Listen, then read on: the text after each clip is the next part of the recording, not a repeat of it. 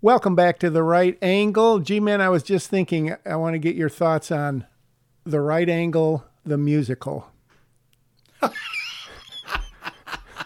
I got the perfect theme song, Highway to Hell by AC/DC. Oh, man. Do they, with all the groups that still tour, do they still tour at all? Do you know? AC/DC had one member die, and that's right. the lead singer has hearing problems, believe it or not. Yeah. So only 2 out of the 4 are what you would call healthy. Okay. And I don't know if they're going to tour again. I would like to see them tour again, but I don't know if they will. Huey Lewis also has something wrong with his hearing or whatever, and he hasn't been touring for years. Yeah. So, I don't think he can really. Sad. Yeah, I don't think he can really sing anymore. I think something's wrong with his voice also. I think that could that be. might be. Maybe that's... Yeah. Then of course there's Julie Andrews, which was one of the tragedies of all time when that happened, and she's got literally a 3-note range now or something, and she used to have a 5-octave. So I don't know. Just fallen by the wayside. Yep, exactly. Well, I'll let you spring the trap first tonight. What's cooking on your end? I got a good one, and it just came to me as I was watching TV before we came on the air here. What would you do if a robot came up to your table when you were out dining with your bride and you had to deal with a robot? Instead of a waiter or a waitress? Yeah, instead of a waiter. Say you were, let me set it up a little better than All that. right. Say you were taking a vacation to California and you're in Silicon Valley and you say, oh, I heard this great restaurant had blah, blah, blah. Let's go there. All right.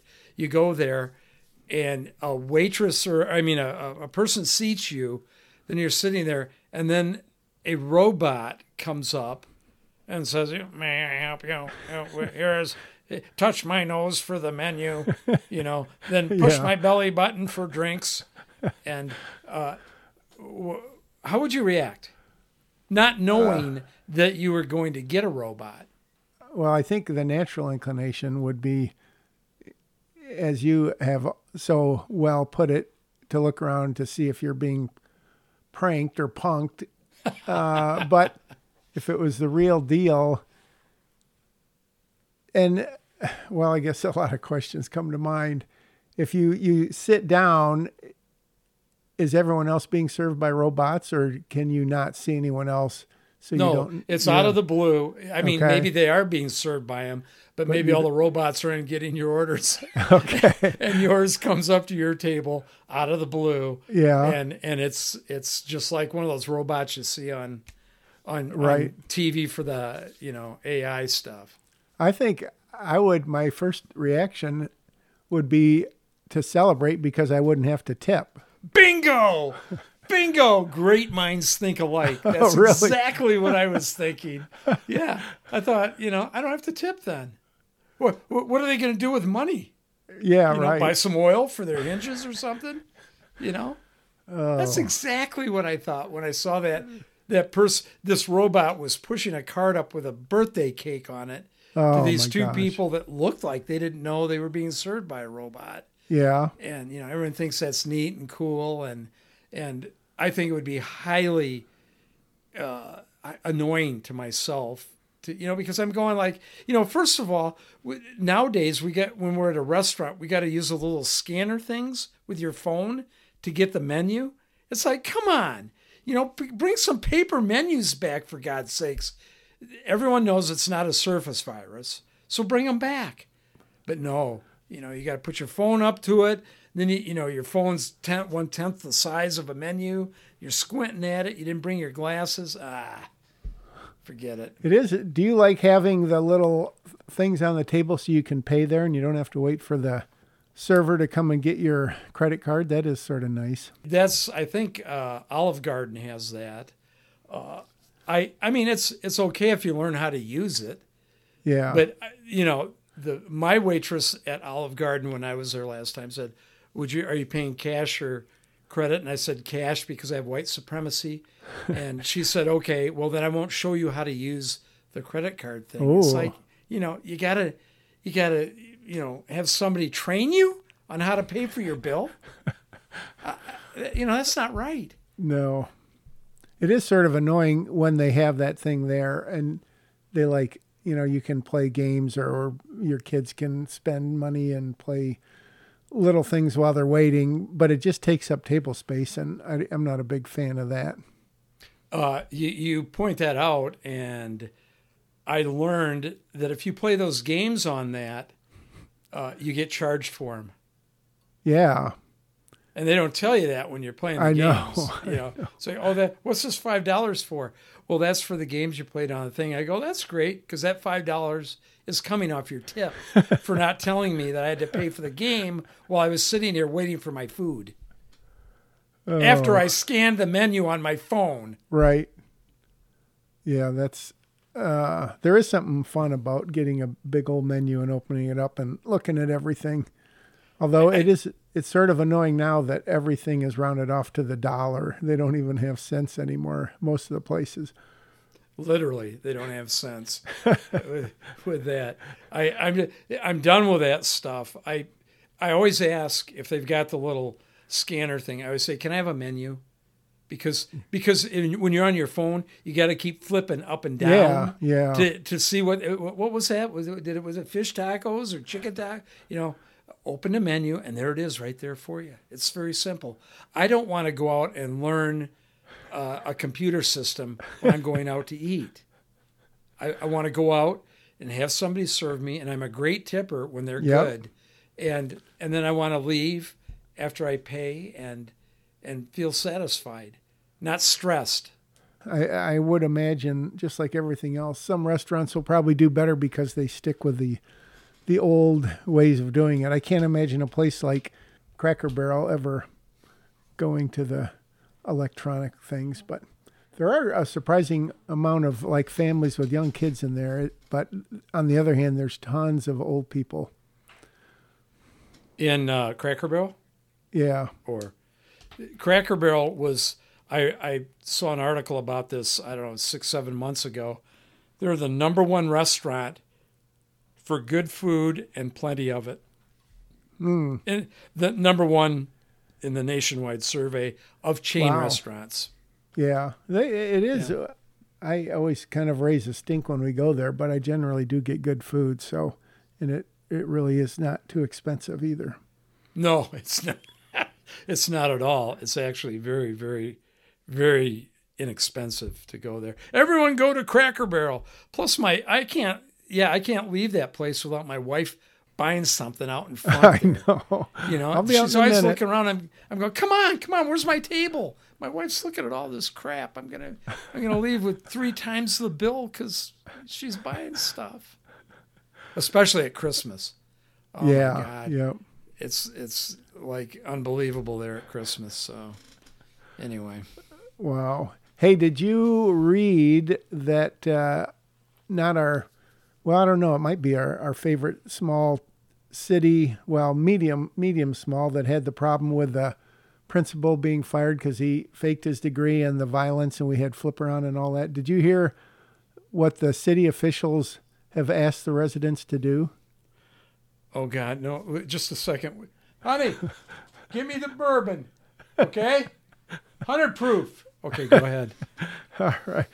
They've asked the residents not to mow their lawns until June to cut down on their carbon footprint.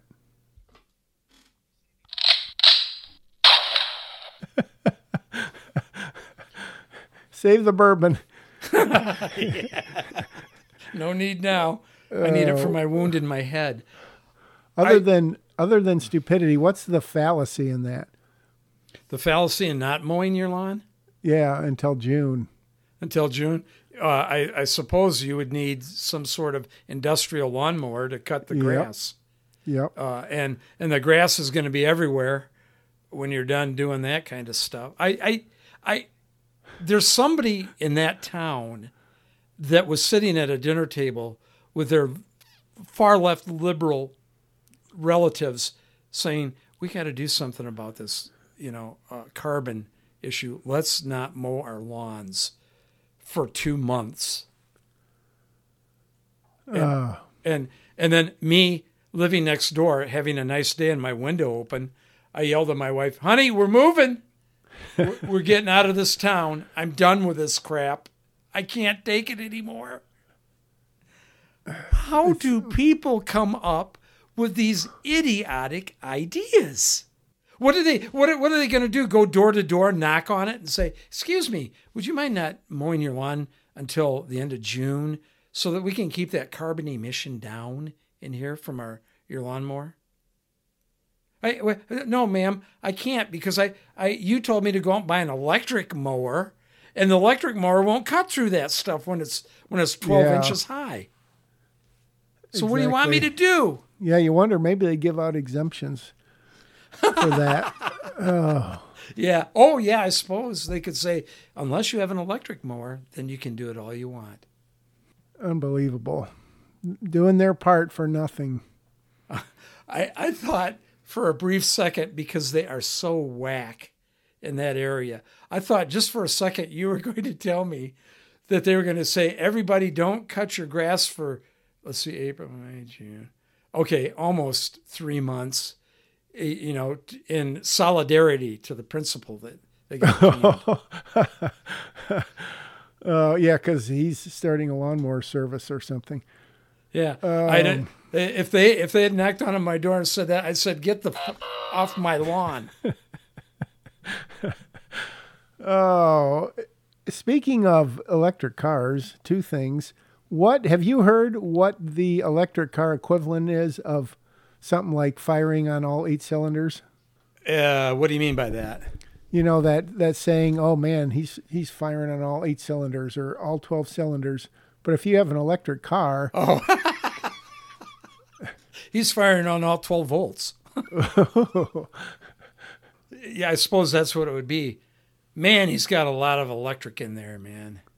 He's really flying with that electric battery there. Yeah, instead of horsepower. I don't think. Go ahead. I was going to say, do you have horsepower in electric cars? Do they have that measure of power? In some electric cars, it's part electric and part gas. Okay. Those would be the only things that would be viable. So that, I suppose what they're saying is that the electric takes over when you're at speeds and cuts out the gas-powered part of the engine, and you can keep driving. I will never, ever have a car that's totally on electric with what we have right now for the grid on electricity for cars. Yeah. Well, because there isn't any. No, and there was an expert on, I think it was Megyn Kelly's show today, because Leiden came out with another electrical vehicle mandate and said by 2032 that 60% of the cars have to be electric. And the guy pointed out, which we may have already, that in order to do that, we're going to have to burn more coal to supply that electricity than we're currently burning now for anything else. So not really going to work out too well. I also understand that the carbon or CO2, whatever they put out to make the batteries, is like literally 50, 60 times worse than the car running on gas. So to get the battery into your car and get it moving, you've already put enough, carbon in the air for 5 years worth of a gas-powered car. Plus, of course, getting the batteries from China and Taiwan, which will probably soon be under China's control due to our amazing president. Plus, as you pointed out, what did a new set of batteries cost? It was like in the $27,000. And the guy said, I might as well throw the car away. Then what happens? You've got a Volt, and it's going to cost more or almost as much to replace the battery as it did to buy the car. They're going to say, I don't want it anymore. And then what are you going to do? It's the batteries that you got to throw away. Those are the worst things for the environment. Yep, absolutely. So what are you going to have, a gigantic landfill full of batteries and we're talking a Volt, which is, I don't know how many, I think it was like 4 or 5 years old that this guy had to have this replaced on it. And it was in this area. It wasn't someplace, in Bangsuck, Egypt that they were doing that. It was right in this area where they had to have that done. And he took a picture of the invoice and said, I'm not doing this. From what I've heard, although they haven't been around maybe long enough to get super good data, but an electric engine, batteries, I guess, not included, so to speak, from what I understand, they may last 40, 50, 60,000 miles as opposed to 200 or 250 for a good gas engine. So it's just another one of those stupid things he says to appease the radicals. Exactly. It's you're bringing up electric vehicles, so I'm going to bring this up. I was telling you last week about the car dealerships being cut out, middleman, and so on and so forth.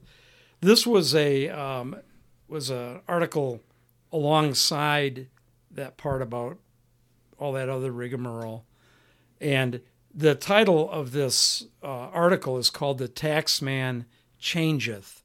And I'm going to read two paragraphs to you about electric cars. On August 15th of 2022, about 30 new EVs and 42 plug-in hybrids were eligible for federal tax credit, income tax credits.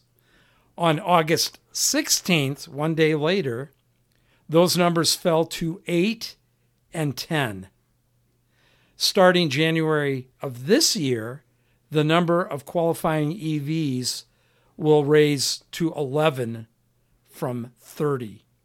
These changes are a result in the so-called Inflation Reduction Act that President Joe Biden signed into the law on the 16th of August of last year, where they wiped out all of the federal tax credits on those cars. Wow. Here's the last paragraph.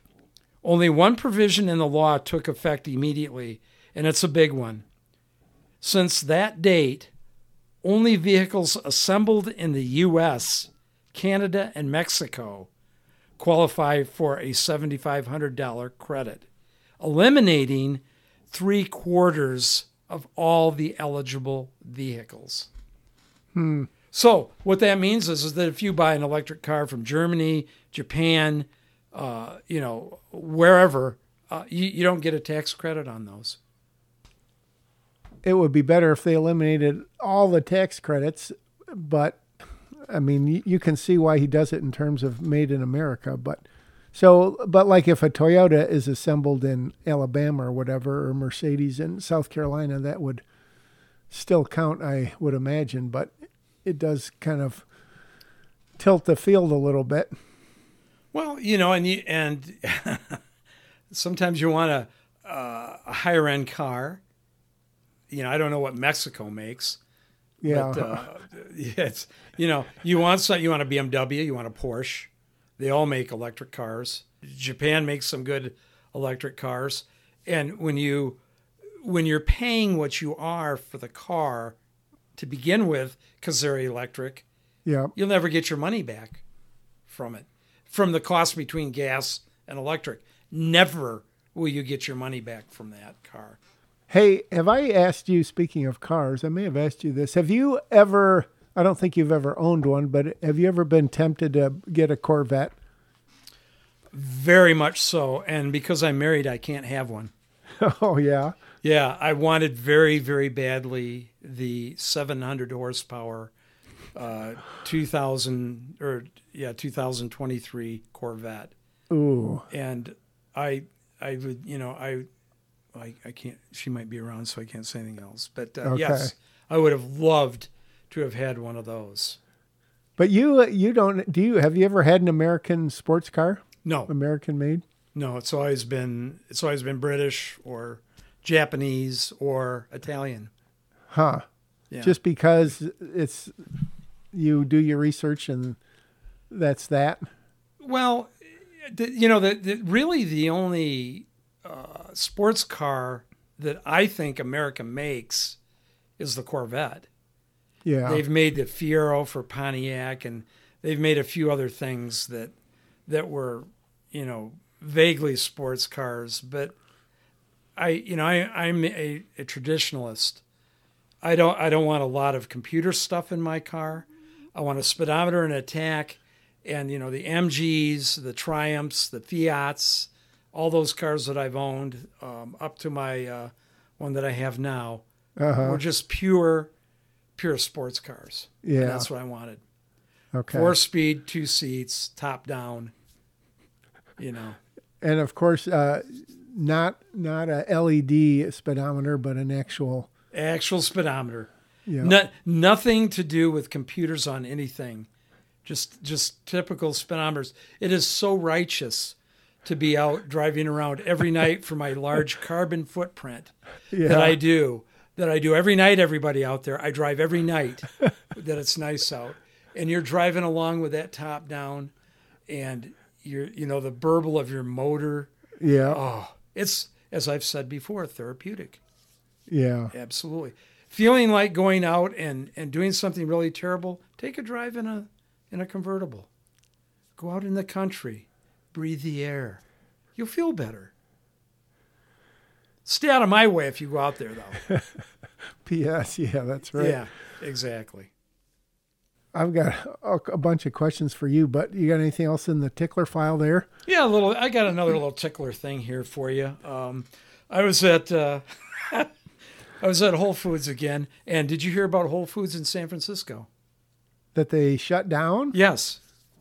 I wonder shut why. down because people were stealing, and they were allowing them to get away with it. And I think the homeless people stole all of their shopping carts. Oh my gosh. And they didn't know. So everybody, had to carry their stuff out in their hands or in their wheat bags that they bring there, I guess. Oh, that's right. Yeah. In San Francisco. But they didn't have any carts. And they just said, we've had enough of this.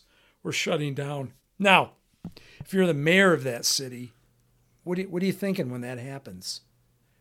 Are you thinking, oh, well, that's too bad. You don't have shopping carts. These homeless people need them. And your carts are very sturdy, by the way. You have good wheels on them. And they'll last a long time for these people, so they need that. So that's all right if you go out of business. On Market Street. It's on Market Street. Do you know San Francisco? That's like the big bucks area. Yeah, Anyway. your impression of the mayor, unfortunately, is probably just about what I don't even know if it's a he or she or an it there, but it's probably literally what that person was thinking. That just saddens me so bad because you're probably exactly right. They're thinking they need it. They're homeless. It's anyway. I went to Whole Foods here where they haven't stole all the carts, and whenever I'm in Whole Foods, I'm always looking for things that shouldn't be anywhere on earth. And I find a lot of them in there sometimes. One of them is I ran across a ball of twine, and what it was it was Kitchen Twine certified organic brand. Ooh. So as I'm looking at that thing, and I'm thinking to myself, who comes in the store and goes, oh, honey, don't forget to get the twine to, twine up our rose bushes this spring when spring comes around. Okay, be sure you find the organic stuff, okay? We want it to be organic for the twine. If they don't have it, don't buy it. We'll go somewhere else and find it. And the other classic one, 100% recycled toilet paper. Yeah. That kind of... Yeah. How do you do anything with toilet paper that somebody else has touched and can recycle it? Well, I assume it's made out of paper or bags or cardboard or something, and they recycle it into toilet paper. But still, don't say it's recycled toilet paper then. Say you used it from other stuff. I don't want recycled toilet paper from anyone's bathroom. How much did that ball of organic yarn twine Do you I remember? think it was like it was a very small amount of it, and I think it was like $8. Wow. So Organic. twine. How do you? What's organic twine anyway? What is that? How do you go to the EPA or the EPA or the USDA or whatever you go to and say, hey, I made this twine and it's organic. What does that mean? Regular good old fashioned twine is made out of plants or, trees, whatever. So, yeah, what would make it organic as opposed to organic meat or something, which I have a problem with anyways. Exactly. Why even put that on there? I would be looking over my shoulder and somebody would have to pay me to go up to the cashier and buy one of those. Because I'd be thinking to myself, the cashier would say, "You're an idiot. You're a knucklehead. What are you doing? Organic twine? Go down to the hardware and pay $1.50 for the same amount." Yep. It does the same thing. How often do you go in Whole Food? Like more than I only go in on occasion. I go about maybe every fifth time because my wife, I don't know if she's still around here, but she likes to go in and get their chicken. Because I don't know what it is, but she's a chicken expert. She likes a chicken. So she'll go in and get that. But while she's, diving through the 12 packs of chicken to find out which one is best, I'll look around and I'll see things. I'll see things like this. And I don't mean to take up all the time with this, but this is another one while I was in there. These are flavored waters from Whole Foods, okay? Hey, have you gone to Whole Foods? Not lately, but I've been in there, but okay. Not lately. Everybody that works there looks like they came from a commune, by the way. Yeah. They're all hippie-ish type stuff. Anyway, I went through the flavored waters, and I'm going to give you 4 of them, okay? And you tell me if you would ever buy any one of these. Peppermint watermelon. Ooh, no. Peppermint, yes. Watermelon. I can't even imagine that combination. So no. Individually, yes. Together, yep. You're a psychotic idiot.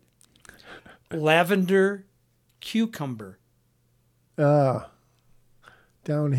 Hey, what are we going to do with all this water here we're making for these cans? How can we sell it at $2.69 a can? It's water.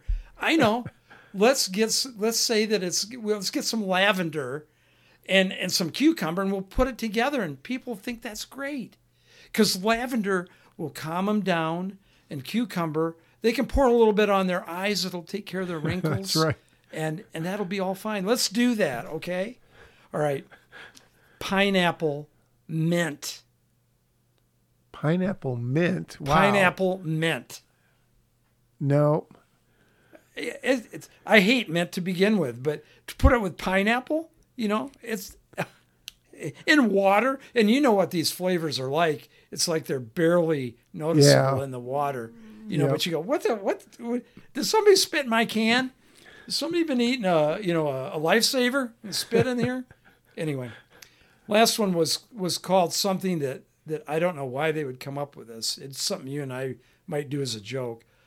Water that's called liquid death. Liquid death. Ingredients being just water and I don't know if there was anything. There might be a flavoring in there with it, but it's liquid death. And then under it would be like a flaming skull or something like that. And again, I'm just taking the scenario all the way to the end. Honey, while you're at the store, get me some liquid death, will you? Huh? What? Liquid what? I don't know. These are all waters. It makes me want to go drink regular water. That's how bad they are. How often do you drink bottled water versus out of your tap versus? Never do I drink bottled water ever. Yeah. Never. Out of the tap, if I had to say how many times a year I do it, maybe 5. And so you're just not a big water drinker. Do you have water in your refrigerator? Yes. Yes. dispenser there. Do you Yep. do you use that? Nope. That's, my wife and my daughter are heavy. They're waterholics. Yeah. You know, they got to have. If I'm going from my house to a store 5 miles away, she'll come out of the house and she'll, wait a minute. She's got to go back in and get her water Yeah. because we're going 5 miles out somewhere. She may need it in between our driveway and where we're going. And this isn't a walk, to be clear. This is a drive. Drive. Oh, absolutely. Drive. Yeah. Absolutely. Okay. Yeah. Well, I know you're a big Coke drinker, so that leads me to my question. Of course, we all know, everyone out there knows about Dylan Mulvaney and the problems that Budweiser is having for their idiot decisions.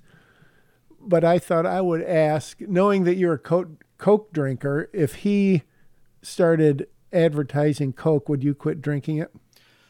I would probably, that would be easy enough for me. I mean, I could go to another soda. Yeah. You know, there's 3 or 4 other sodas I can drink at any time. So yes, in answer to your question, I would definitely boycott it for a very long time till it hurt very badly for them.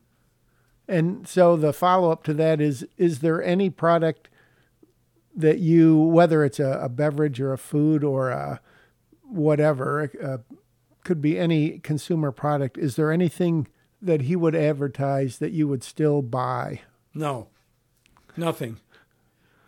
If I had to have an air cleaner for my Ferrari and I had to have it replaced and he was sponsoring it, I'd park it. Yeah. I wouldn't buy it. I will not buy it. There are certain things in life that make me vomit in my throat. It's one of them.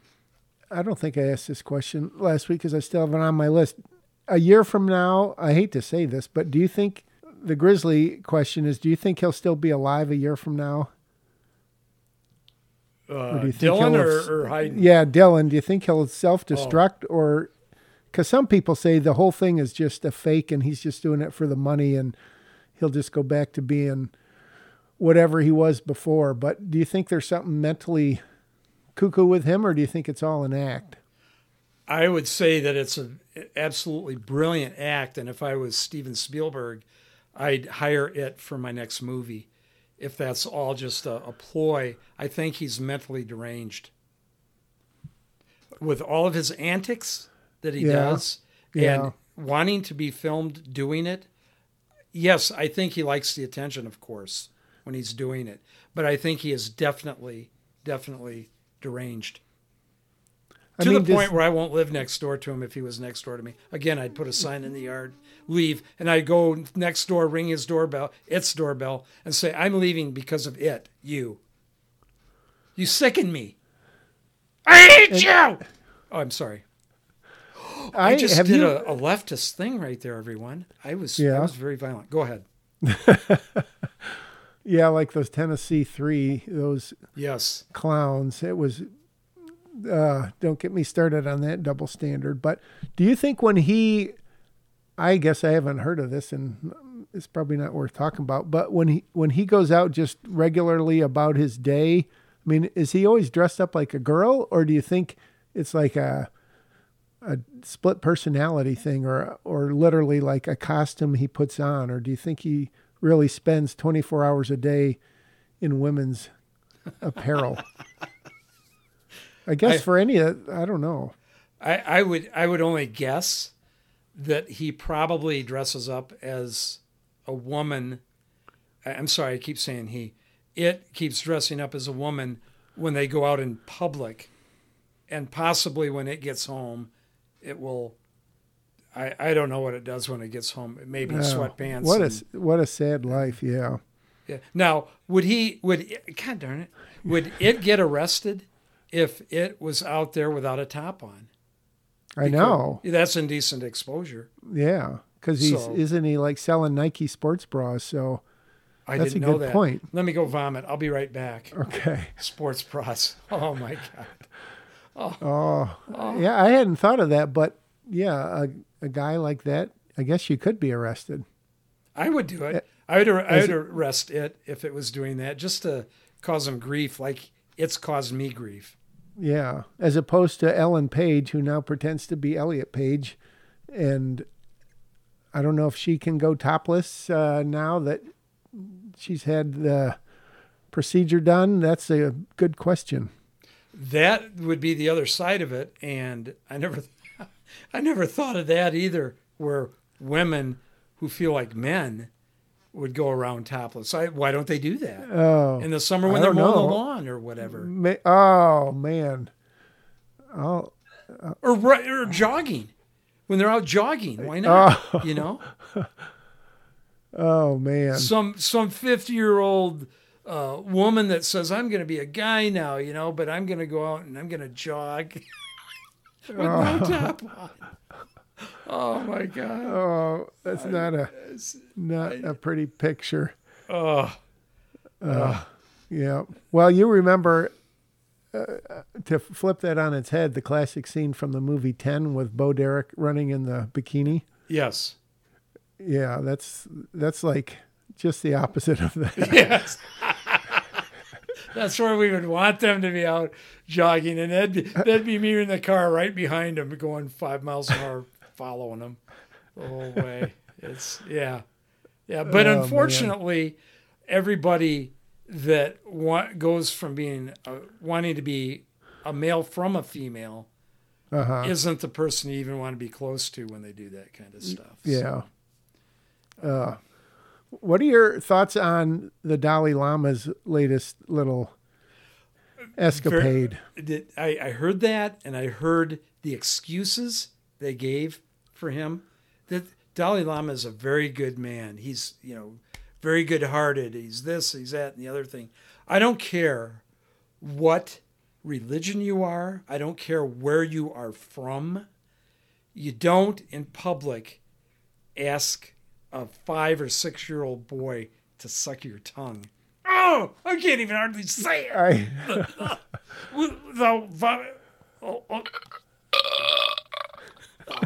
There, okay. I feel better. And then, nothing will happen to him. No. If that were a Catholic priest, he'd be in jail. I do love the excuses they give. He's just a playful guy, and it's just a cultural thing, and I've never in my life read or heard anything about that type of stuff, the Tibetan monks or whatever, having people suck their tongues. No. As a matter of fact, they're supposed to keep their mouth shut for like 10 years and not talk. Right. So why is he talking? Jerk. Sickening. Man. One more question, and then I'll turn it back over to you. I don't know where I think this was on a podcast. They were talking about this sort of stuff, and it was much deeper than this. But so the question is, how often does your work challenge you? I would say, because I've been doing my work in my business so long, I would say it. You mean like figuring things out? Yeah. I would say maybe twice a year. I don't want to say what I do, but there are certain times that certain things come up where I have to figure out certain ways to do it and how to do it. And I'd say maybe twice a year now. Used to be a lot in the early days, but not so much anymore, because I also keep it to a minimum as far as things that challenge me, because I'm getting toward the end of my career. So that the follow-up was, would you enjoy your work less if not literally every day, but twice a week you came across a challenging situation? No, I would like that. I like the challenge. I like the figuring out of things, and I've been able to do it pretty much my whole career. It's not mine isn't launching rockets, and mine isn't building robots, but I will say that I deal with people all the time, and that can be a challenge in itself. Believe me. Yeah, that's true. Yeah, that's true. And those things come across, I guess if you want to call that a challenge, they come across a lot more often than my actual work that I do. Do you think, have you learned from the challenging people, have you learned sort of personality types? So when you come across that same type of person a year or 10 years down the line, you can draw from those lessons you learned? Or is everyone unique enough that you have to sort of put a twist on your approach to however you handle that person? Yes, to the first part, where I can pretty much gauge by how they talk to me whether I want to deal with them. Mm-hmm. And if I get thrown a curveball, which I don't much anymore, but if I do, I definitely learn from my challenges I have through those people. I wish I could tell you what I do, but because then I could tell you about a lot of the challenges. But that's probably my number one thing, is reading people before I deal with them. Gotcha. So are there categories sort of? I mean, have you found, are there 4, 6, 10 different kind of personality types where in that initial conversation you can say, okay, Joe over here is this kind of person, or Jane over here is this kind of person? Two personalities, normal and OCD. Really? Yeah. So it's as simple as that? It's as simple as that. Huh. And those two personalities are what I deal with, almost 100% of the time. Wow. There's not any, how shall I say, mentally challenged people. I don't deal with those people, not because they are, but because that doesn't come into my realm of what I do. So it's either normal. I guess if you're doing a meter on it, you could do like a half OCD, and then you can do full-blown OCD. And I've been tricked twice in maybe the last 10 years on the extreme OCDs. But I dealt with them. And that was the challenge of my work at that time, was dealing with them. And it was extreme.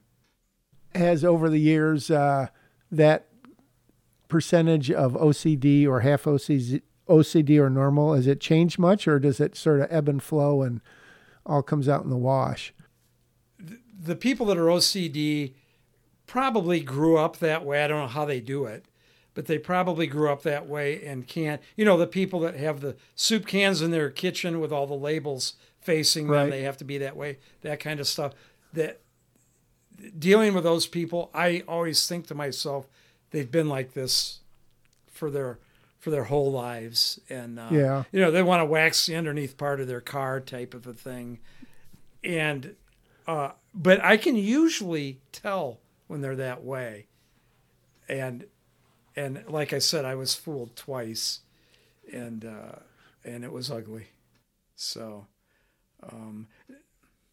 do you ever find that if you have a repeat customer, that customer ever changes in terms of that?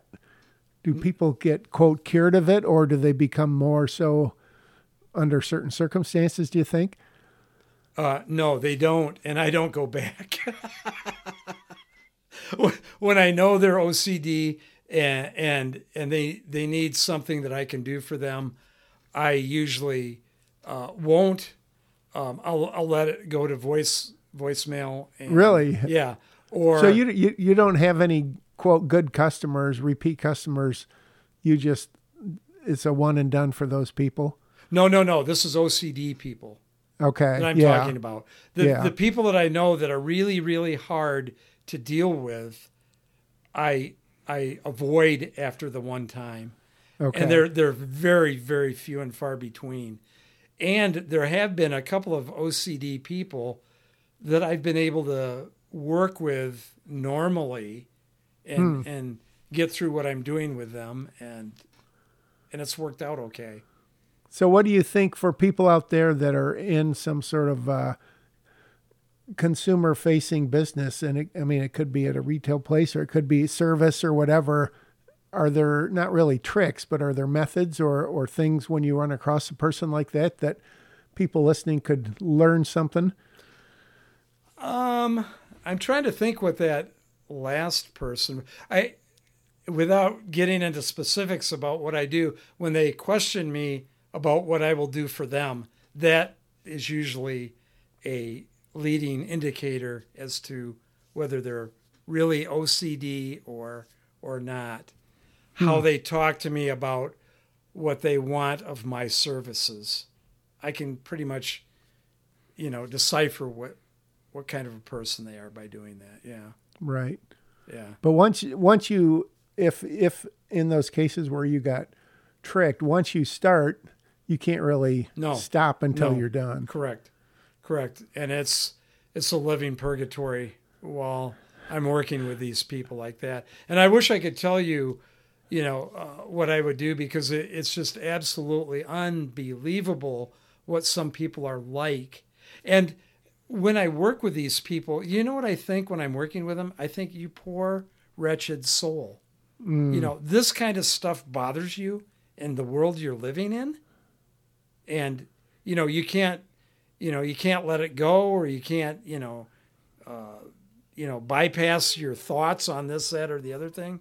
They can't do it. And I think, oh, that's so sad that they're like that. Now, you have a product that you're kind of like I am, where you make a product for people.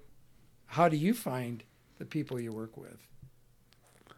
I guess over the years, I've had, in different companies I've worked with, sometimes there are like outside clients where you pretty much have to, it would be unusual in that line of work to turn down work because of that. But in the last two jobs I've had, they're all people working for the same company that come to you, the company you're working for, and they come to you and they say, hey, we need this done and we need that done. So in a way, they're still customers, if you will.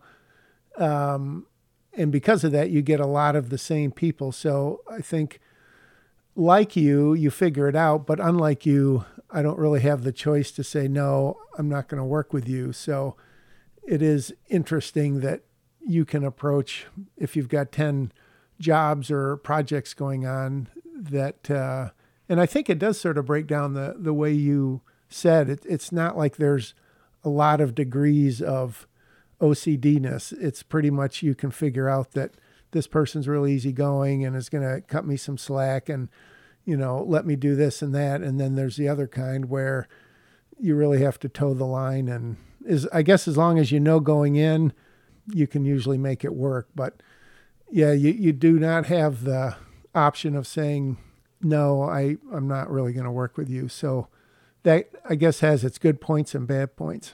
You don't have that option to say that you can do that. When you are dealing with somebody that, I guess, it may not be OCD with you, it might just be somebody, that's annoying or irritating.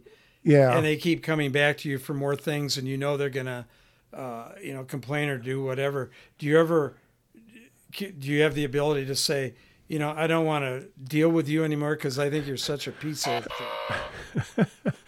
No, I think in those cases, you just have to try to do such a good job the first time that when they come back to you and say, all right, here's what we're going to do, here's what we're going to do.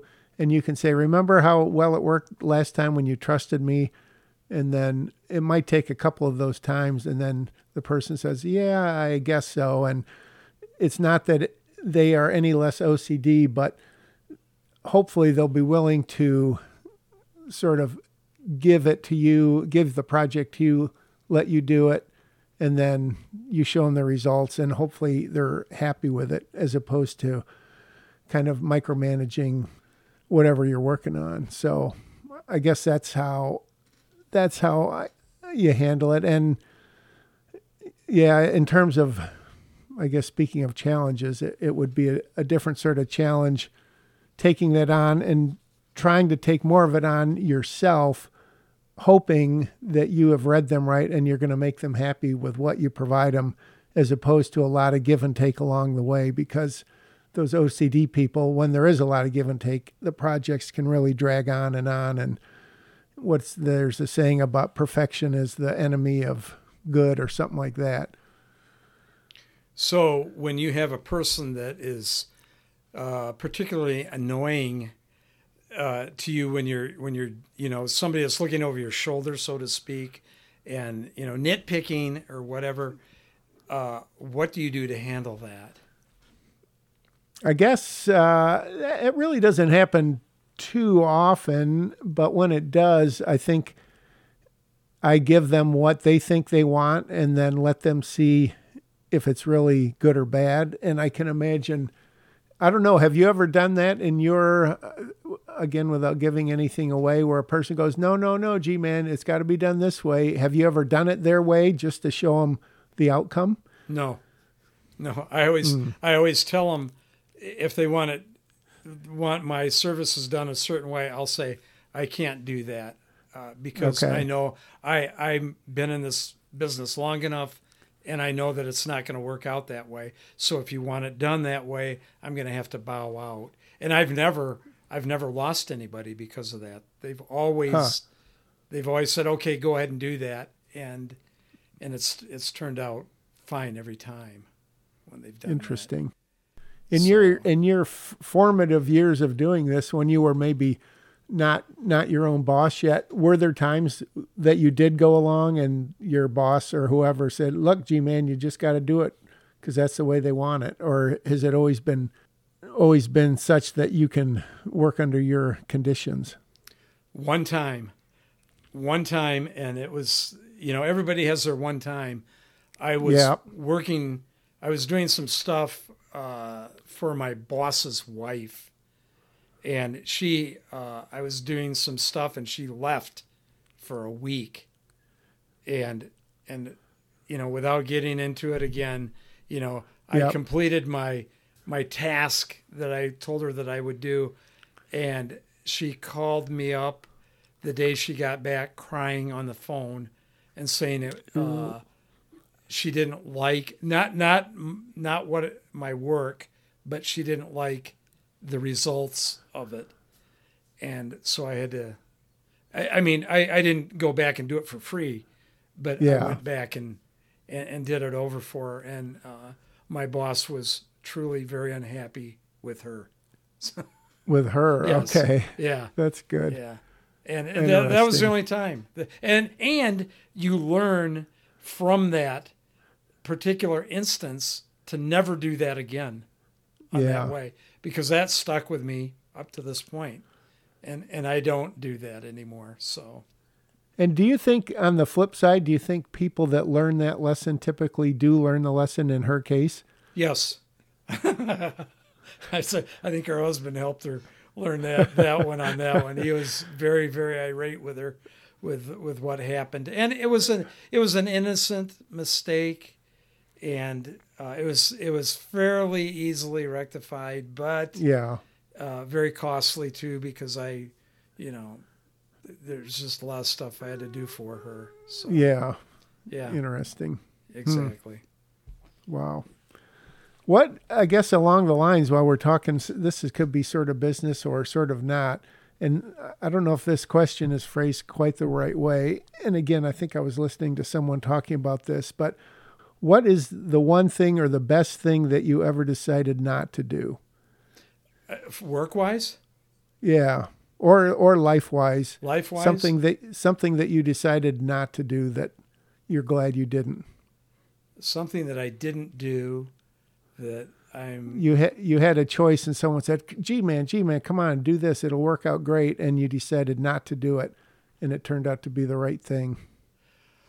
I don't think there's been anything earth-shattering that somebody, you mean somebody that tried to convince me to do something that maybe it could have been something bad, or it could have been something good, like, hey, let's go into the something business, or let's try this, or you should buy that, or something. Not that they were being nefarious, it's just you decided not to do it, and it was the right thing not to do. Well, if you'd like, I don't even know if I should say this, but I used to have a friend that he and I decided to make a gag gift together, and we were going to produce it and sell it. Ooh. And I wound up not doing it with him. And shortly thereafter, I had a falling out with him, and we went our separate ways. I swear to you, to this day, I was the one in my area that came up with selling tennis shoes in a store that sold only tennis shoes. I had the building layout. I had everything, and it was going to be Converse. This was 40 years ago. And I had everything ready to go, and I gave it to this guy to give to Converse to see if they would do something like that. I never heard back from him, and shortly thereafter, another shoe store came in and started selling shoes, eventually apparel and stuff. But there had never been an athletic shoe store by itself that I've ever seen in my life. Wow.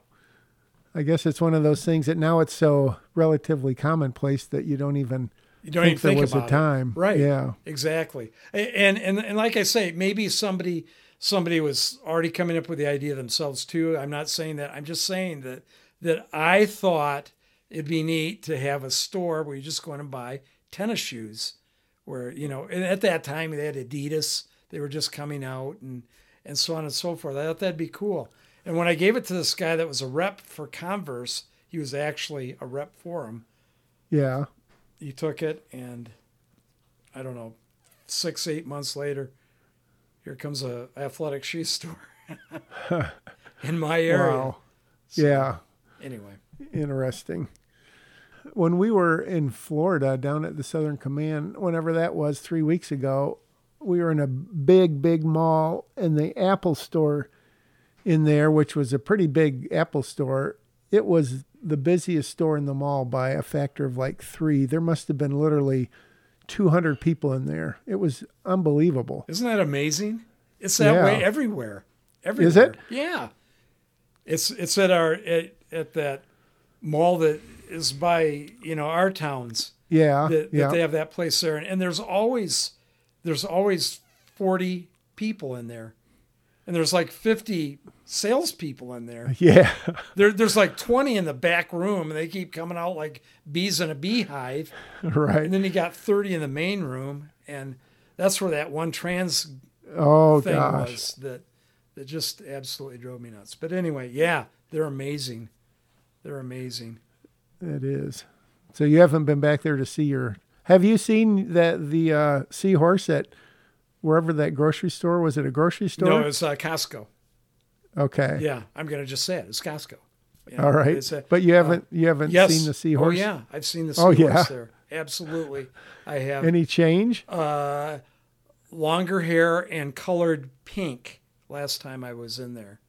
But when you look at that thing, when you're going down through there, it's now to the point where when you look, it wears a dress and it has long hair and wears those girly boots that have the high heel thing, platform stuff and things. When I look out of the corner of my eye, it's like when I'm driving on the highway and I look out the corner of my eye, I'll know it's a Ferrari or a Porsche when they're driving by at 70 miles an hour. When I'm looking out the corner of my eye, I know there's something wrong with that thing because it just isn't quite right. Maybe it's the form of the seahorse, or whatever it is. But I'm so grateful that I can look out the corner of my eye and see that that's who it is, so that I don't go into that thing to have it check me out. I don't want it touching my stuff. Period. That's the end of it. Oh, right there. Man.